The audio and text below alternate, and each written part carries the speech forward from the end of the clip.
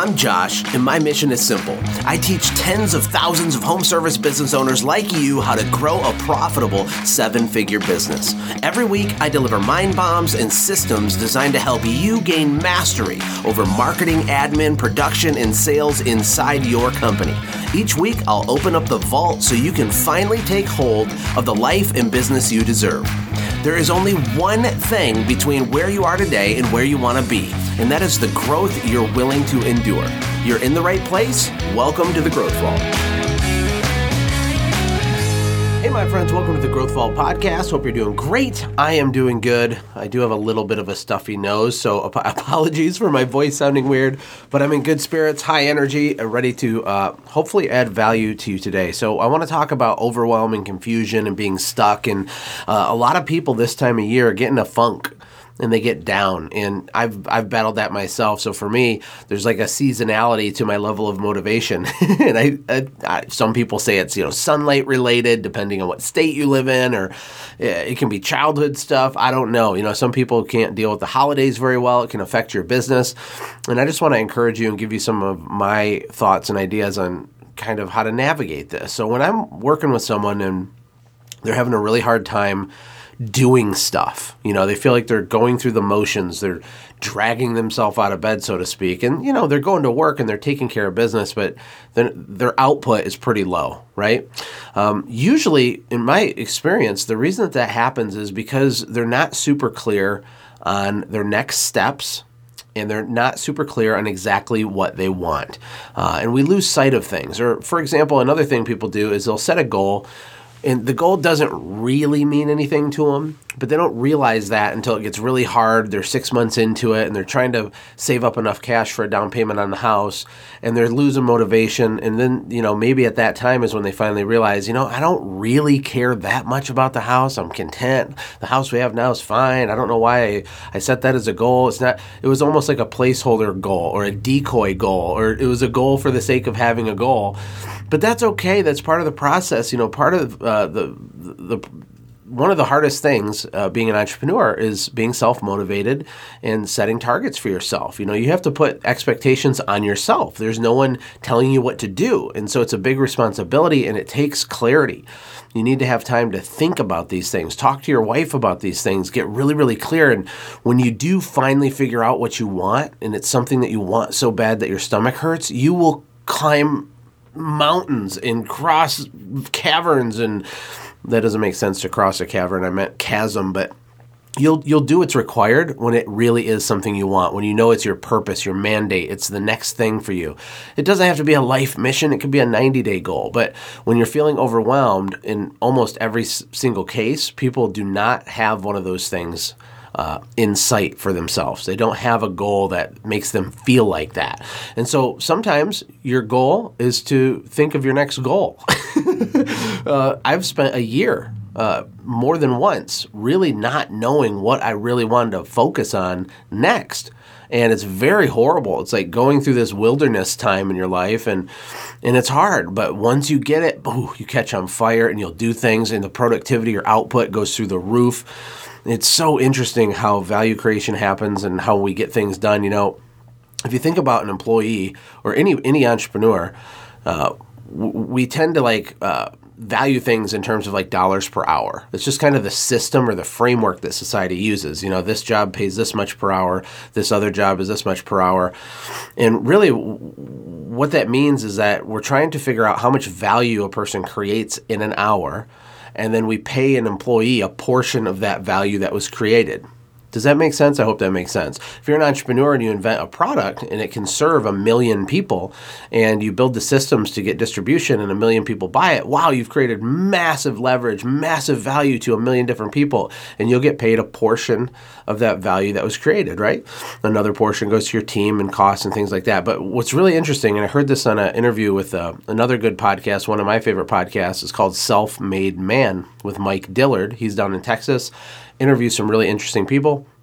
He was interviewing Perry Marshall, who's kind of a famous marketer. I don't know a lot about Perry, but something he said really stuck with me. And he said that value creation actually happens in moments, but we measure it in time. So what he meant was, let's say there's a receptionist at a dentist office. This is the example he gave. and she's sitting there filing her nails, and she's playing on Facebook, and the phone's not ringing, and then all of a sudden the phone rings. She answers the phone. She crushes it. She does an amazing job. She, is over the top friendly. And there's a person on the line who's ready to spend $10,000 on cosmetic dentistry. She books the appointment. She makes him feel totally comfortable. Answers all of his questions. Boom, hangs up the phone. She might get that one phone call for the whole hour, but she created an enormous amount of value in a 3-minute phone call. And maybe for 57 minutes, the remaining 57 minutes in that hour, she didn't really do anything, right? So as entrepreneurs, you're trying to build wealth for your family or trying to build your company.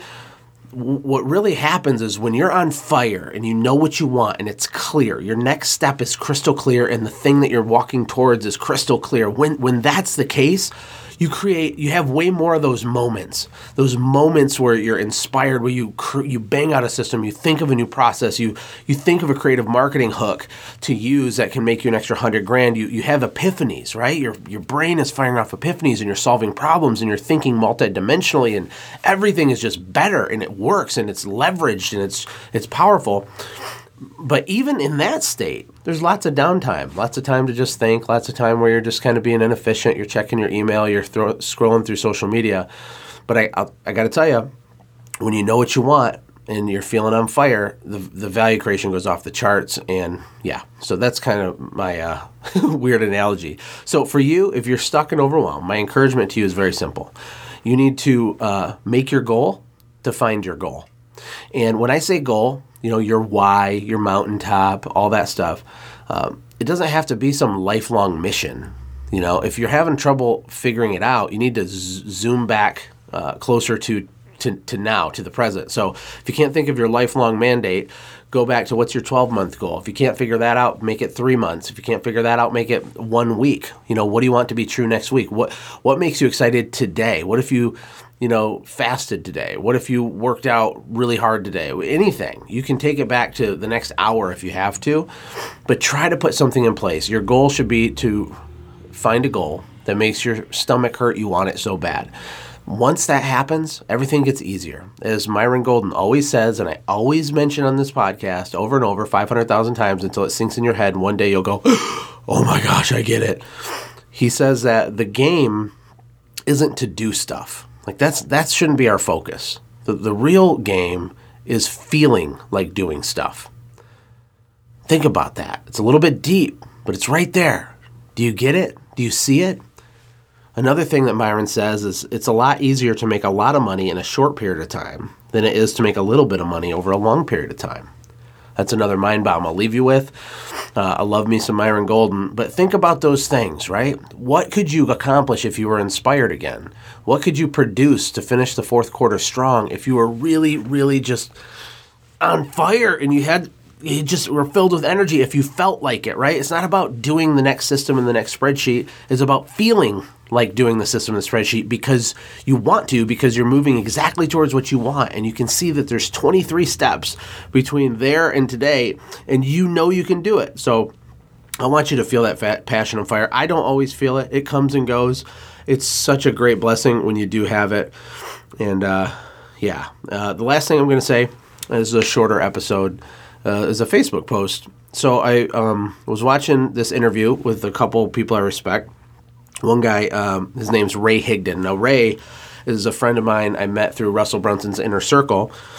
Ray's a beast. He's got a gigantic business. He speaks on big stages with Rachel Hollis and all kinds of different fancy people, and he's just a stud. And he was doing this group interview with another guy who's also in the Inner Circle named Tim Sales, who's also a very influential guy. They're actually both in the multi-level marketing space. They're like influencers and coaches and teach people how to do that kind of stuff. But they have big businesses.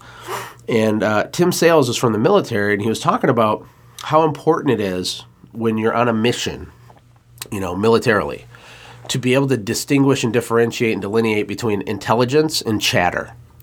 And this just blew my mind. And it's funny because I put it on Facebook and didn't get a lot of engagement. People are like, yay, cool, thanks, Josh. But to me, I was like, are you kidding? This is so huge because the world is so noisy right now. Things are just insane. It's literally chaos. 2020 has been the most weird year of my life. Lots of ups and downs, the pandemic, the political stuff, Trump, supposedly losing the election, but now they're doing recounts and all this stuff, and there's so much uncertainty, and everybody's freaking out. And so my encouragement to you comes from Mr. Tim Sales.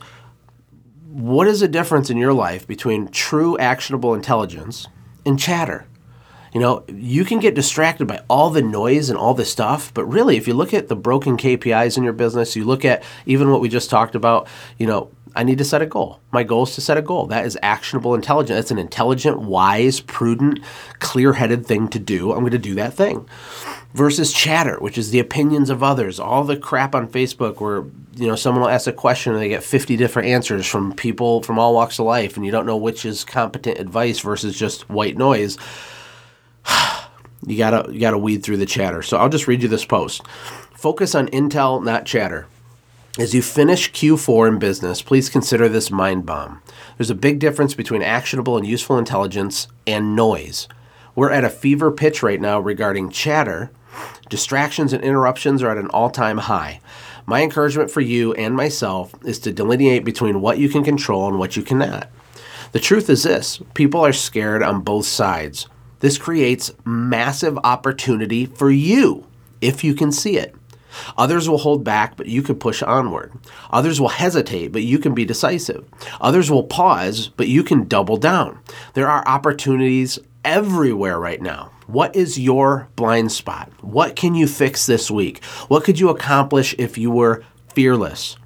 When everyone else is going east, you should travel west. It's not easy, but it's worth it. Finish strong. The government is not your daddy, and your success is only dependent on it if you say so. So that's the post. I think it's just inspiring and amazing, which is why I wrote it.